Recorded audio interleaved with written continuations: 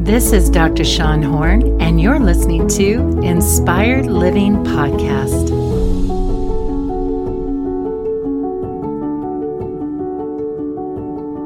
I received a question in response to my toxic shame post that I put up on Instagram today. Let me review that post with you real quick. It says, toxic shame is social trauma syndrome. I would also call it relational trauma syndrome. And by the way, I created that term. So it's not an official diagnosis, but it really does describe that toxic shame does create such a problem in our identity and such a problem in our life that it is really a syndrome. So let's look at what I said. So shame occurs in the context of relationship, in the context of a social environment. It's the message that we received either directly or indirectly that our needs, feelings, attributes, appearance, interests, desires, identity, body, behaviors, your style was unacceptable and dangerous of being rejected and of you being exiled. It was dangerous because it resulted in us being bullied or emotionally, physically, or sexually harmed.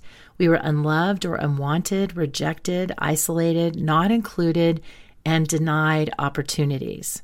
What happens is when we express this desire, something bad happened to us. We were rejected. We were harmed. We were put away, so to speak, or people would withdraw their love from us. And we got the message. This is not okay. I cannot have this feeling, this need, this body, this look, whatever it is. I need to get rid of it. So we received the message that no one will like me, no one will want me, no one will love me, and you're not good enough. Unfortunately, it oppresses us as it protects us. What I'm saying here is that shame will activate our survival brain to protect us from that reality ever happening again. So it will inhibit our dream by saying, you can't do that. What are you thinking? Inhibits our potential, the expression of our natural born gifts. It prevents us from stepping out of the box and living wholeheartedly. It prevents us from being able to authentically love and receive love, especially if we're always hiding, right? We are at risk of perpetuating the shame cycle and passing it on to others. So it is imperative that we clean up any toxic shame messages that we hold in order for us to live wholeheartedly, live fully and free. So we must unlearn who we were told we are to learn who we really are. Probably have heard me say this before. So shame says that to do that, that's scary. But I'm here to say that that's shame's lie. This idea that it's dangerous to unlearn who you are, that it's scary to unlearn who you are, it's actually going to free you. It's going to help you to step into your dreams, into who you were designed to be, and just it's all going to be good. It really is, but it's hard to walk through that journey. I recognize that. So truth says that it's necessary, and dreams say that it's essential that we do this journey. This post that I put up, someone sent me a question, and I'm going to read this question to you, and then I'm going to respond. And I think that even though this is a specific situation, there's several things we can highlight that we'll be able to identify with or know someone that it will help to know this information. So if you know someone that it would help, please share this with them. But keep in mind that I don't know that specific situation, so whatever comment I'm making is not specific to them. Whenever you hear these medical providers and stuff on these talk shows that are given these questions and they're responding to it with authority and confidence, I always cringe because I think, oh my gosh, no, you're telling this person that, yes, that person's bad and you should not be with it, but maybe this is not the full picture and we just need more information to really help that person navigate through that situation. So this is not a medical directive to any of you. This is not treatment recommendation. This is my clinical and professional knowledge that I have that this question is bringing up this information to my mind that I want to share with you. If you are in the situation and you're struggling, please seek a medical provider that you can sit with who can know you, know your story, and be able to apply it to you personally. So here's the question. I was wondering if I could ask you a question about your toxic shame post. My newly ex-fiance is, I'm almost 100% sure, a narcissistic sociopath who experiences so much shame that he self-sabotages. I hurt so much and he hates himself with such passion. I don't know what to do because I'm trying to do the right thing and I'm not sure what that is anymore. I feel like the right thing keeps changing. Stay with him to help him, leave him because it's emotionally abusive. He's not changing, but it is trying, I think. And then stay with him because he needs help. And his childhood was horrifying. He just needs help. He's saying losing me was the wake-up call, but how long do I wait, and do pathological liars really change? We talk a lot about stuff and always have, which is why I can't tell if he's being honest with me or trying to trick me with the things he's saying now. How much can someone change if they go to therapy and get rid of toxic shame? And I know I sound like every other hopeful girl out there, honestly, but I truly see good in him. He's literally been rejected, abused, and in so much mental pain his whole life. No one starts out needing to lie about everything, right? Oh my goodness, folks. There are so many things I need to say about this. Okay, first, I'm going to say that one of the things that I teach in my work is the principle of dialectics. And dialectics is the idea that opposites can occur together. We can be strong and weak at the same time. We can be loving and unloving at the same time. We can be wounded and abusive at the same time. What gets in our way a lot of times is black and white thinking. That this person is good, they had this horrible childhood, then what does that mean about this other side? So then the hard part of this person is lessened because of their past. So a lot of times people seek diagnosis and understanding. They want to know why this person does what they do, as if knowing why will equate change. Or as if knowing why will resolve the tension they have in that relationship. I see that a lot with affairs, that they think if I know why this person had an affair, I will feel relieved and of what happened. And it just doesn't work that way. This idea that somebody has had a lot of mental pain their whole life, somehow that justifies or changes the current situation. And it does not. What we are all accountable for is our behavior today. We are accountable for not what we say, not what we promise, not anything like that. We are accountable for how we behave, the choices we make. Yes, we do want to consider context. We do want to consider all of the pieces that go into the situation. But when you're in a relationship with somebody that is making excuses for their behavior, they're justifying that. They're saying, I'm only doing this to you because I had this painful thing in my past. I had trauma in my past, and that's why I rage at you. I had been abused as a child. That's why I abuse you. Okay, good to know that that is a contributing factor. We need intervention with that. But that does not justify that behavior, period. It explains the neurological contributions to it. It explains the state of being that that person's in. That information is relevant for treatment. If we have neurological issues, if we have chemical issues, we have to treat that. But you must stay safe. You can love somebody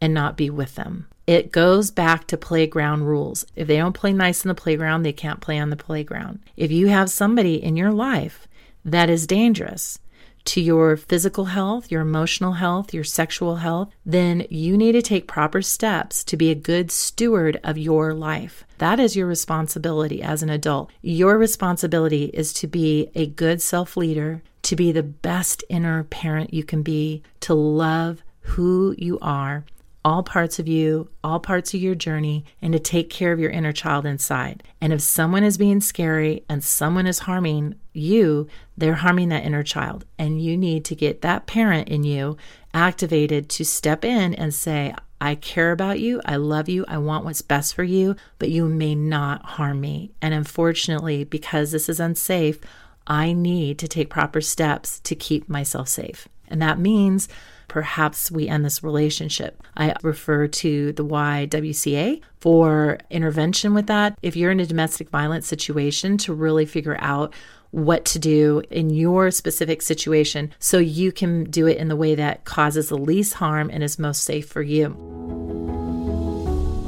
Going back to this, one of the things that stood out to me was when the person said, I'm trying to do the right thing, but I'm not sure anymore. One of the outcomes of being emotionally abused is they spin your thoughts. You start to not trust your own thinking, and you've been taught that you're not thinking straight because of some other thing that is in you that is making you react this way. I've heard people say, because you were abused as a child, you're extra sensitive, or because somebody cheated on you in your past, that's why you're reacting this way. And they'll do this to gaslight the person. And gaslighting is when they distract you with something that you connect with or you relate to as an excuse to escape responsibility for what they're doing. So let's say they hurt you and you're crying, and then they say, you're on your period and this happened and that. And so then you go, well, I am kind of on my period, and okay, well, maybe I am overreacting. I don't know. And they start spinning your thoughts. So I can always tell when someone has been emotionally abused because they cannot think a straight line. They are just scrambled in their mind, and they can't articulate their thoughts. They can't articulate what they feel, what they need, what happened.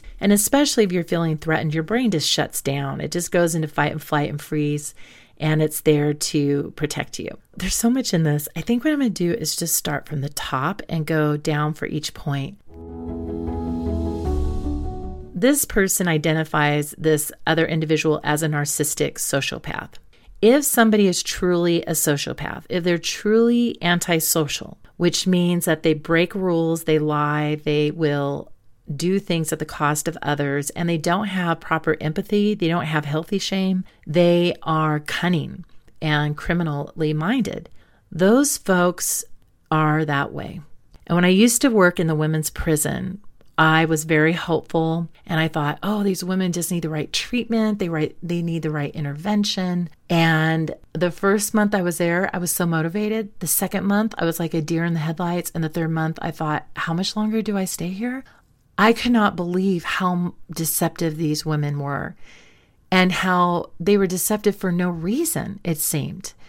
It didn't make sense. There was no rhyme or reason. There was no cause and effect. It was just for the game of being cunning or getting away with stuff. And what I learned is that you just can never trust what they say. You just can't.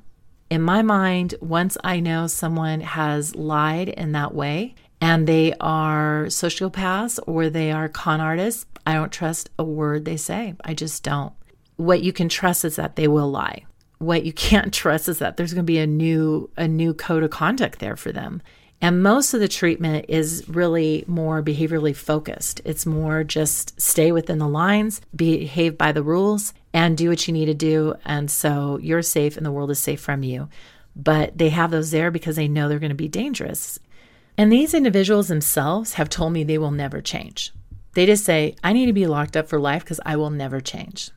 They know it. And since I've been on Instagram, I've had some accounts that are of people that claim to be sociopaths, psychopaths, and they have messaged me. It's been pretty intriguing, quite frankly. I've had a lot of questions. I haven't wanted to engage it because it's not safe, but they have said, I do things. I victimize people. I'm a con artist, and I will continue to do that. I enjoy it. And that's just the way it is. And it's scary. It's chilling to hear them talk like that. But it is so true. In their hidden mind, behind the scenes, they just don't have the reactions we need them to have. And they've done even brain studies with this, and they don't have the reaction in their emotion centers to images of sadness or abuse that we would want somebody to have. So we do have neurological diversity with individuals with that diagnosis, and we are to tread cautiously. There's a reason why they're labeled that. They are unsafe, and we must recognize that. But if they're highly intelligent, they can be amazing con artists and convince you that they are safe, convince you that they are honest. So that's where you have to go back to letting the behavior talk for itself. Not the words, not the promises, not the dreams, the behavior itself. What are they actually doing?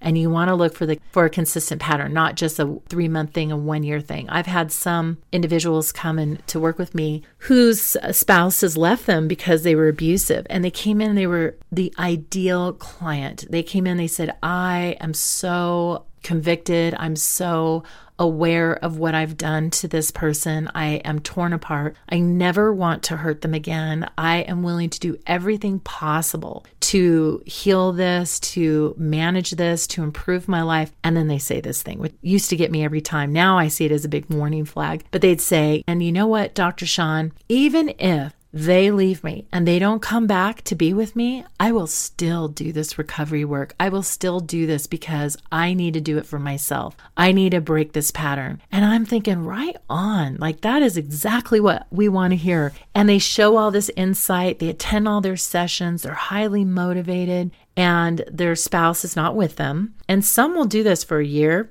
2 years. And then all of a sudden, the spouse says, okay, I'll move back in with you. And the second they move in, boom, game over. They drop out of therapy and the abuse starts up. Or the spouse says, I'm not going to join you in this journey. And then the second they say, I'm breaking up with you, this is real, this is permanent, then the person, boom, they're out of therapy. All that stuff that they promised me that they would do and how they would continue to work and what they would continue to learn didn't come through. So again, the words are empty. You have to go with the behavior. When I talk about safe people, I often point this out that if people have to tell you who they are, like, I'm such a good friend, I'm so loyal, I have these ethics, I have these values, be cautious, because people who actually have those values, they just live them. They don't try to convince you or themselves that they are a person of value. If someone is loyal, they're just loyal. They don't have to convince you that they're loyal to themselves or others. So when someone is drawing a verbal picture for you of who they are without letting you just discover that on your own,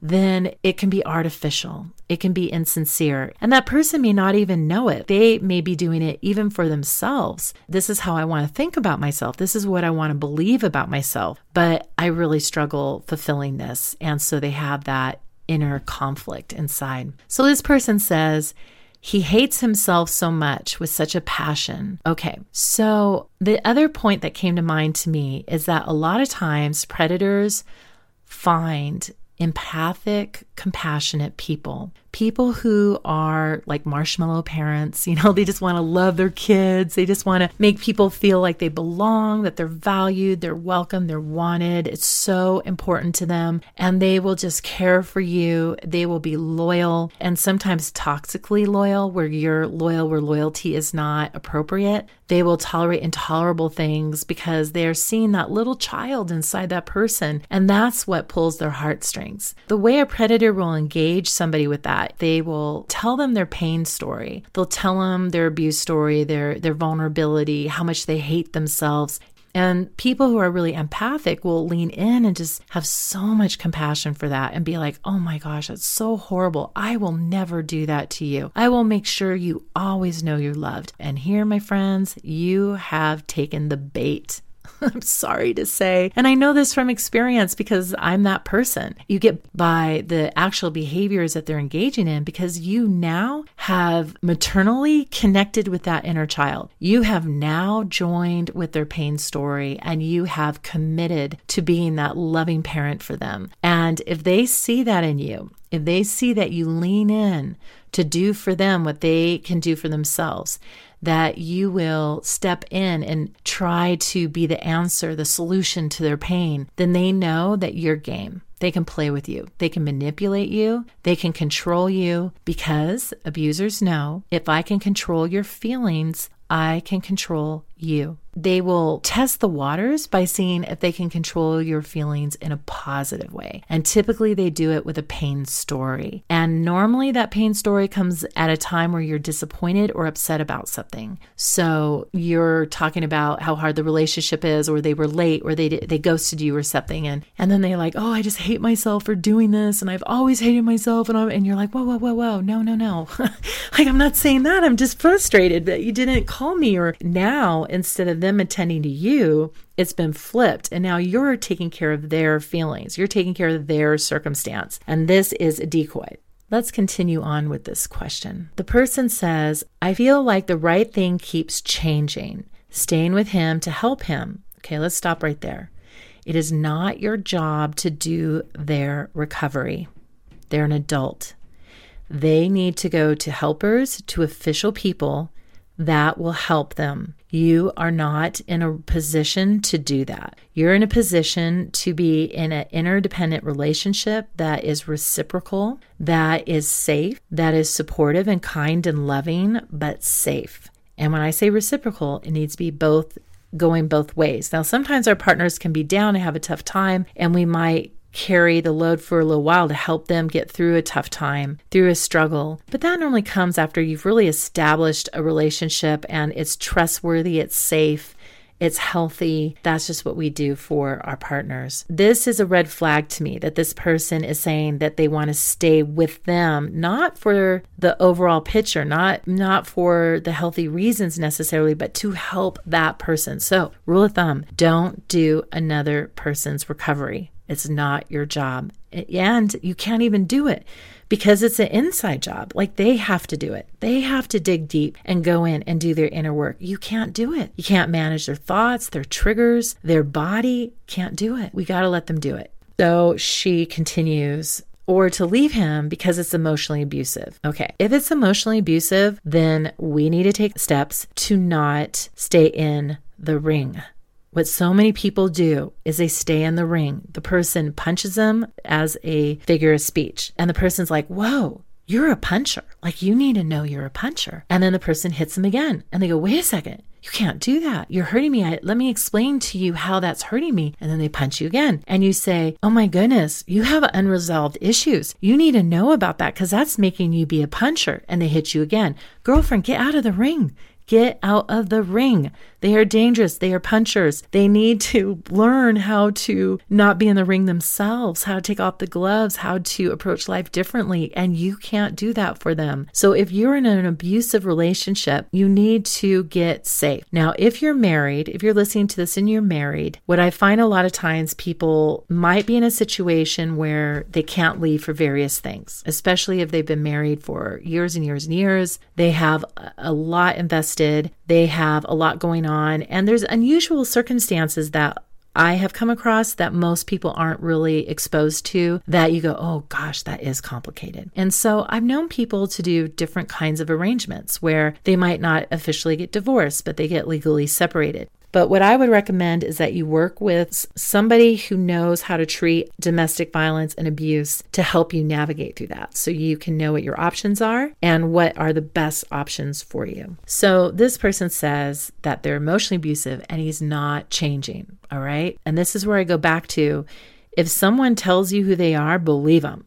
You know what I mean? If they say, I have an anger problem, believe it. Their behavior is evidence. And so here you have someone that has problems. They're emotionally abusive. They are engaging in problematic behaviors and they're not changing. And then the author says, but is trying, I think. All right, get out of your head, girlfriend. Okay, first of all, it is stinking thinking to presume to know what someone is thinking, what they're feeling, what is motivating them, and what their intentions are. Unless you are God, you cannot know those things. So whatever we presume to believe about that person, what we think they're thinking, this is just a theory. It's just a hypothesis. And really it becomes our stories that we tell about the people that we're in relationship with. We really need to guard ourselves from stories. So then she says, stay with him because he needs help. All right, you already know my position on that. She says his childhood was horrifying. Doesn't matter. That is a historical piece to the development of his belief system and his behaviors, but it is not a justification for the circumstance, and it is not an invitation for you to change it. You cannot. It's complicated. When I have someone come in with horrifying childhood trauma and anger problems, I'm looking at a good solid 2 years of weekly, if not twice a week therapy. And even with that, we might even need to go longer. If the person is really motivated and they have good insight, we can get really good headway. But if there's somebody who is just wanting people to be in their life to utilize them for what they have to offer, they love being loved by you. They don't love you. They love being loved by you. They don't want you to leave them because they like what you do for them in their lives, how you function, what you take care of. It just comes down to that. So you're not a tool. You're not something to be utilized for their benefit. You are a human being that is worthy of love, worthy of safety, worthy of a reciprocal relationship where both are contributing in a safe, respectful way. That is what we need to create in our lives. She continues, he's saying losing me was the wake-up call. All right, red flag, girlfriend. This is what they do. All of a sudden, when you leave, they're motivated for treatment. And if you go to the YWCA and you look up any information they have about domestic violence, they will say that when, after an explosion, after an event, they become the ideal partner. They are motivated to be your ideal spouse. They are ideal with the kids. They are all of a sudden correcting their behavior. They're just doing everything right. And then you go, oh my gosh, look, they're doing it. They're taking the steps. Maybe this means they're changing. And they might even stop whatever the behavioral problem is, like drinking or drugs, something along those lines. But it's temporary. It's there to motivate you to come back into relationship. And once you do, the domestic violence cycle begins once again. And the cycle is the tension builds up and then they explode. And then you have a honeymoon period. Honeymoon period, I'm sorry, I'll do whatever you want me to do. I'm willing to do anything you say. And then we'll be back and it's all good. And then the tension starts up again and then the explosion. Domestic violence is not always physical. It can be sexual, it can be emotional, it could be spiritual. There's many different ways that people victimize others. Earlier in this message, she said they've been together for an extended period. So we'll say between 5 and 10 years. This person hasn't had a wake-up call up to this point that has caused a significant effort to change. I mean, it's just too late, really. I like to see people the first time there's an offense and you talk about it, that they say they hear you, they understand it, they don't try to justify or rationalize, but then they might at first. We all get defensive and we don't want to see it even in ourselves. Like that's how shame is. I don't want you to see my shame and I don't want to see my shame. So we'll shame dump to distract ourselves and you from the shame that we have by pointing out the shame in you, that you're doing it wrong. You're the reason for their behavior. You're the reasons for their feelings. No, sir. You are not responsible for other people's feelings. You are not responsible for other people's behavior. You can affect it, but you're not responsible for it. Think of a court. If you go into a court and the judge is there and the judge is looking at someone and they say, Judge, I did this because they made me do this. No, sir. And every person in jail, that's their mindset. When we worked in prisons, we would have these groups just to teach them to take personal responsibility. It doesn't matter what the other person did or said. We have to take personal responsibility for how we showed up, for what we did, the choices we made. Now, disclaimer, there are some things that can alter us. And that is like if somebody's having a full-blown manic episode and they're not being treated with medication. The other situation is when we have been groomed in an abusive relationship and we've participated in the abuse because of the grooming. So it's kind of like being brainwashed. You have to learn about how that brainwashing contributed to that behavior. So we have to kind of decode that for people so that they aren't taking responsibility for the other person's part. And that's where it gets a little tricky. So, of course, there's nothing that's ever truly black and white. It's complex. So she goes on. His childhood was horrifying. He just needs help. Yes, he does, but you're not his helper. He's saying losing me was a wake-up call. Red flag. And do pathological liars really change? Well, I'm going to go on a limb and I'm going to say no. The only time that they will change line is if they're abiding by the rules of those structures. But pathological liars really struggle with impulse control over line. Any of you listeners have different information on that, if there's different research that I am not familiar with, if I have not been exposed to information, which is possible, please send me a message and let me know, and I will speak to that in a future episode. But this is an impulse control problem, pathological liars. Okay, let's first say there's a difference between pathological lying and being antisocial and a sociopath. So there is pathological lying, and that often can be due to neurological things. Like there's a thing called confabulation disorder, and we call it white lie syndrome, where people embellish stories, they exaggerate them, they fill in the blanks, and people will listen to it and say, you are lying. And they go, no, and they will adamantly fight for that truth because they believe it. They believe what they are saying is true and fact, and everybody else does not remember right. They have the best memory around. They remember things like an elephant. And they think that nobody else remembers right because everyone else's truth and reality is different than theirs. And so they go, well, clearly you don't remember right. Well, this is a neurological condition that is caused by head trauma. It can be caused by any sort of like head injuries.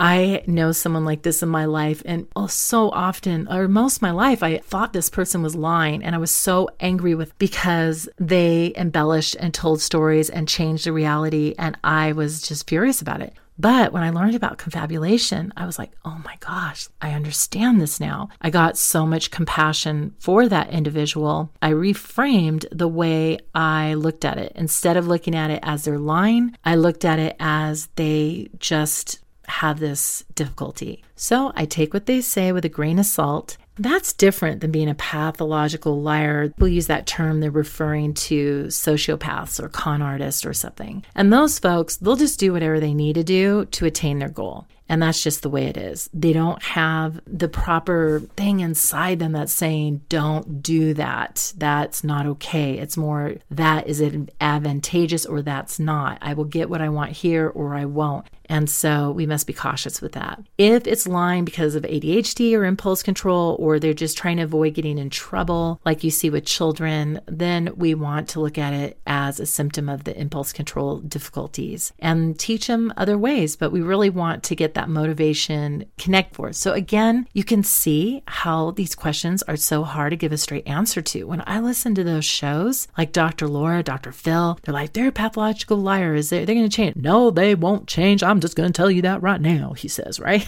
And I'm sitting there going, well, wait a second. Are they using the term right? Is it pathological liar? Is it compulsive lying related to ADHD? Is it a parent-child relational problem? Is it a sociopath? Is it confabulation? What are we talking about here? It's just so much more information that we need to have. What we know is lying is on board, and if lying is on board, then you cannot take a person by their words. You must take them by what they do. And if you choose to stay in a relationship with someone who is going through the proper motions, they're getting treatment, they're saying the right things, and you want to stay in there because you love them, you have a lot of things hanging on that situation, then you need to approach it strictly from what I'm willing to tolerate, what I'm not willing to tolerate, and stick to your boundaries. That in the event and when it happens, when they have a relapse, when they lie again, you know exactly how you're going to manage it. It is like behavioral planning that you do in parenting. The best source to help really ground you with that I cannot speak highly enough is adult children of alcoholics and dysfunctional families. That curriculum, that course, that program will help you to stay grounded, to give you the structure for your mental boundaries, your cognitive boundaries, so you will know what to do in that situation. So you have to look at behaviors, not emotions. With children, if it feels good, it feels good. If it feels bad, it feels bad. You have to get to their level and just have clear behavioral structures in place. And that's what you have to do with people who you can't trust what they say they're going to do, or they're not responding to your emotional pleas. Instead of pleading with them, you're saying, for lack of a better word, a victim in this situation of your choice. And can't you see how it's affecting me? We're in that dialogue, you're setting it up for them not only to be the offender, but to be your hero. In that case, they have all the power. So instead, we have to reclaim our power and say, okay, given this situation, what do I need to ask for? What do I need to say no to? And then I need to follow through with what works for me and what doesn't work for me. If you go at it with, I'm going to set these boundaries to influence your behavior, behavior, that's toxic boundaries. Don't do that because you're trying to do their part and you can't do their part. Instead, you have to look within you and really be clear about what works for you and what doesn't, and abide by that. Those rules of the game. You have to have the playground rules, and so we need to know what those are. So the writer goes on to say, we talk a lot about stuff and always have, which is why I can't tell if he's being honest with me or trying to trick me with things he's saying now. The red flag that comes up with this is that when you've shared really intimate conversations with a con artist, with a predator, they now know what are your triggers. They know what are your soft points, your soft spots, and they can engage those with you. This is really at the core of emotional manipulation, that emotional manipulators will plead to the very thing you value. So if I'm parenting my child and I value that child knowing that they are loved no matter what, then when I go in my kid's room and I say, I'm upset, and I say, you need to do your homework. You haven't done it. They go, I don't feel loved by you. And you're like, what? And then they start crying and they say, you never love me. All you care about is whether I do homework or not. You never spend time with me. And you're going, oh my gosh, that's horrible. No, honey, no. And okay, blindsided, hello. If you're a Christian and you confront them and say, you're being abusive to me and I can't tolerate that. And they say, I was finally starting to believe in God, but now that you're abandoning me, you're rejecting me, there's no God. And then you're like, oh my gosh, like that's horrible. How can they say it? No, God loves you, Jesus loves you. Well, then if you're really a Christian, why would you leave me? And like, well, I'm not leaving you. It's just because you can't do that. And well, you told me you'd always love me. And I believe you have the love of Christ. And well, I do. And I do love you. Then why would you leave me? Well, I'm not, but do you see how that works? Like, did you get stressed out just hearing that? I'm so sorry. We'll take a moment and we'll bring it down.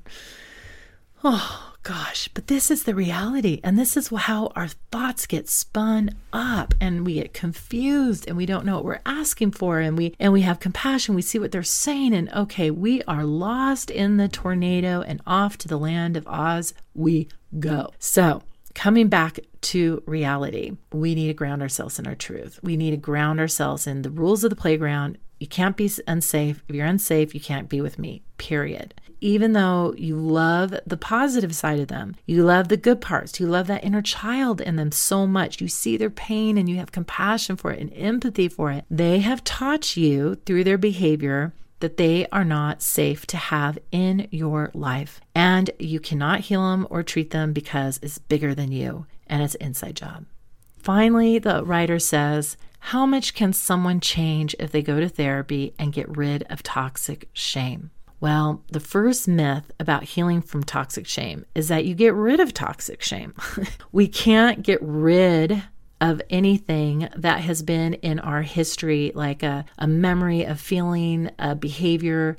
It will remain in the conveyor belt of our life, on our timeline. If it's under the right circumstances, if the right triggers, the right activators, circumstances, memories come on board, it will bring it like a suitcase on that conveyor belt to you. And we need to use our new skills. And this is what we do in therapy. We're not taking that suitcase off the conveyor belt. What we're doing is we're changing the way we react to the suitcase. Instead of taking it off the conveyor belt and going through it and just sitting in that suitcase, we don't want to do that. We don't want to ruminate. We also don't want to resist it. Why is it here? Shoulda, woulda, coulda, have to. I hate. As you're resisting it, you are suffering because it keeps looping around and you keep getting exasperated and taking it personal that is on your conveyor belt. So we're not getting rid of the storms.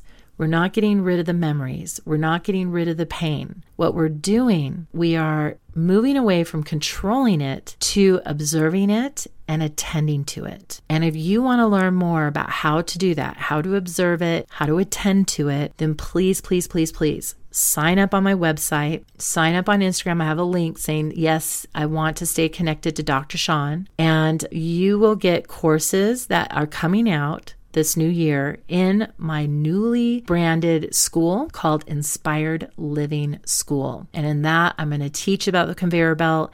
I'm I'm going to teach about resistance. I'm going to teach about how to surf the storms so that they don't destroy you. You can learn to ride the wave and do it well, do it masterfully. And there are skills to help with that. Like the one I just talked about not resisting and not clinging, that's a component of my mindfulness training that I teach. So let's say this person learns about toxic shame.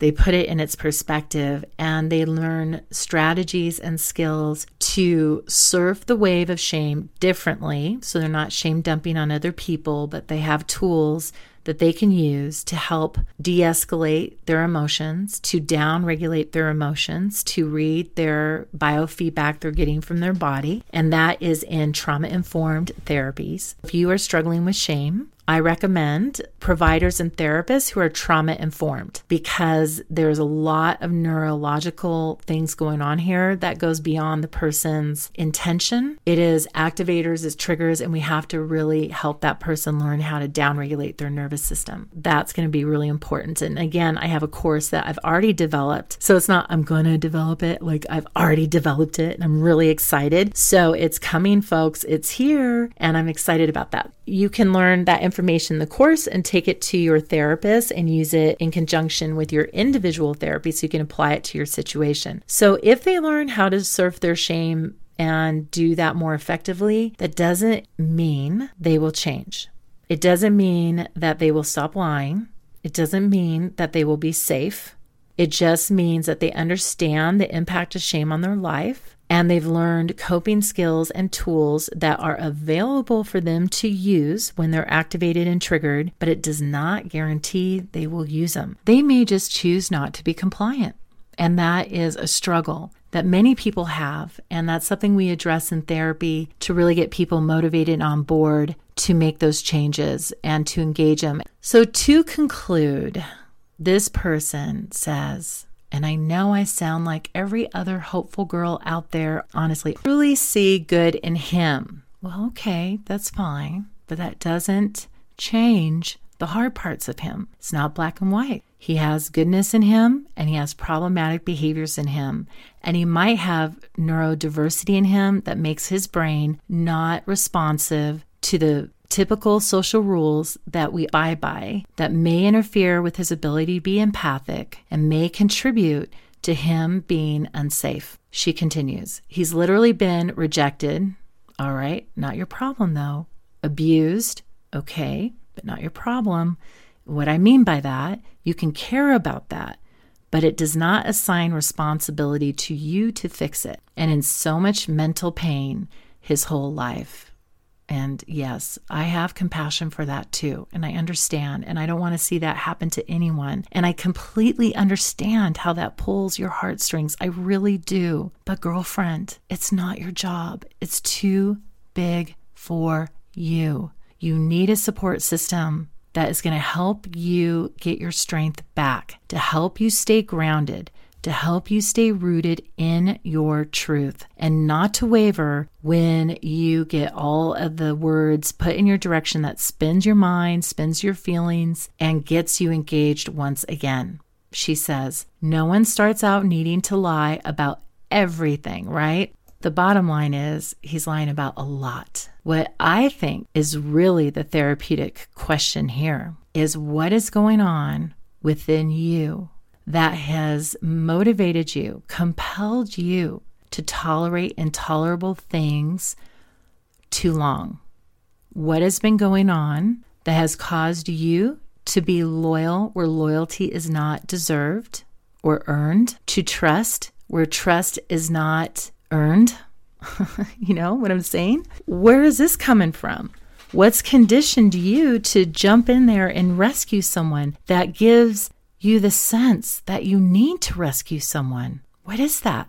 That is the therapeutic thing that needs to be addressed here. So folks, anytime you find yourself completely absorbed in someone else's recovery, someone else's story, someone else's journey, be on guard, because that could be your warning sign that you are engaging in codependent behavior. we have to have healthy boundaries in our mind and in our life. And sometimes when we've been abused ourselves growing up, and we've had pain ourselves growing up, or we've witnessed it, or we have tolerated intolerable things, or we've been programmed to numb out to our own biofeedback, to not pay attention to our needs, to not let it be okay that you need these things, to condition you to believe that it's your fault when people behave a certain way and it's your problem to fix. These toxic messages that we get, this conditioning that we get, is what contributes to us maintaining relationships like this and being drawn to them and nurturing them and, yes, maintaining them. And that pattern needs to stop. There are safe people out there. There are people that want to be in a reciprocal relationship. And I just strongly encourage you to seek help with somebody who understands that. And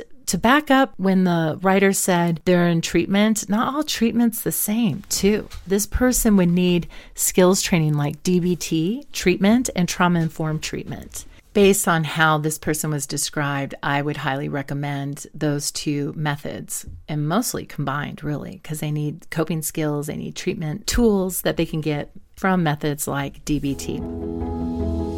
Go to the YWCA, learn about the domestic violence wheel, get your support. I like the exercise of having yourself write a letter from your strong self to your vulnerable self, to your weak self. If you're in a relationship that you are needing to step out of and all the evidence is there, you know it is wise and best, and you have to do that, but you know you get vulnerable when they start to plead with you and things, and they make your mind spin and you lose yourself, you lose your grounding. Have a letter from your strong self that will speak to you at those times, that will say, girlfriend, I know you have a big heart. I know you care. I know you love this person. I know that you just have so much compassion, but it is not your job. You are in an abusive relationship.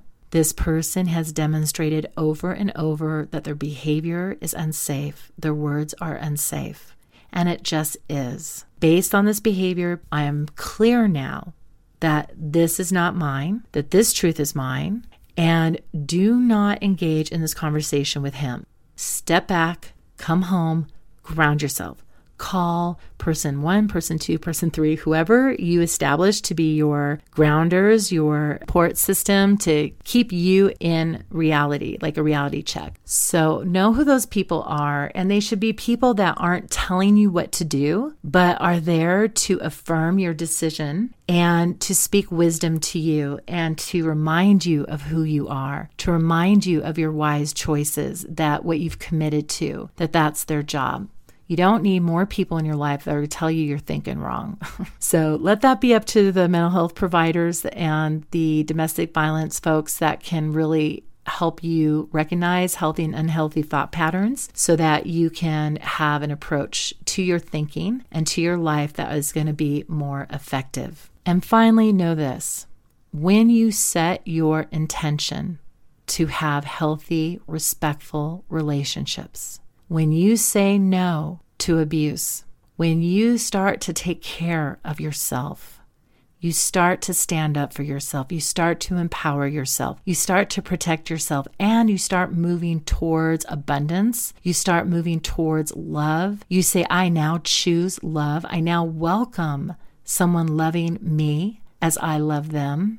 Trust that the universe will conspire to assist you. You will start to find people who will genuinely value you when you start to genuinely value yourself. I encourage you to set the intention to create new patterns that are loving, respectful, wise, and best. And on a side note, what I want to add here is it doesn't make you a better person to tolerate intolerable things. It doesn't make you more loving, more loyal, more virtuous. It makes you an enabler. And we don't want to enable other people. A loving parent says no. A loving parent protects the child from their unhealthy choices by putting structures in place. And if we have someone who is violating those structures, if we allow them to violate it, we are taking care of our need to make them feel loved over the requirement and the need of what is best for them to not keep getting away with the problematic behavior without consequences. It does not benefit them. It does not benefit you. It does not make you a better person. We need clarity on that.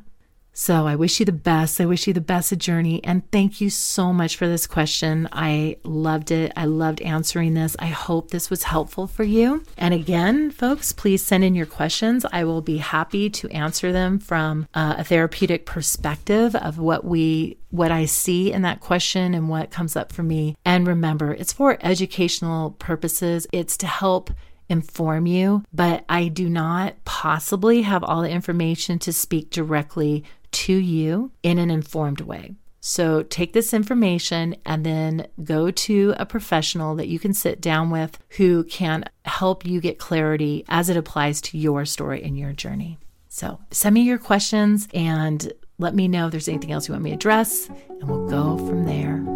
Thank you for joining us today. I hope this discussion was inspiring and uplifting to your journey. Please remember this podcast is for educational purposes only and is not meant to substitute a relationship with a licensed mental health professional. Also, make sure you rate this show, share with those you know, and send us a shout out. Please message me with any topics you would like me to address or questions you have on social media at Dr. Shawn Horn or on my website. Thank you again, and may you find joy in the journey and be richly blessed.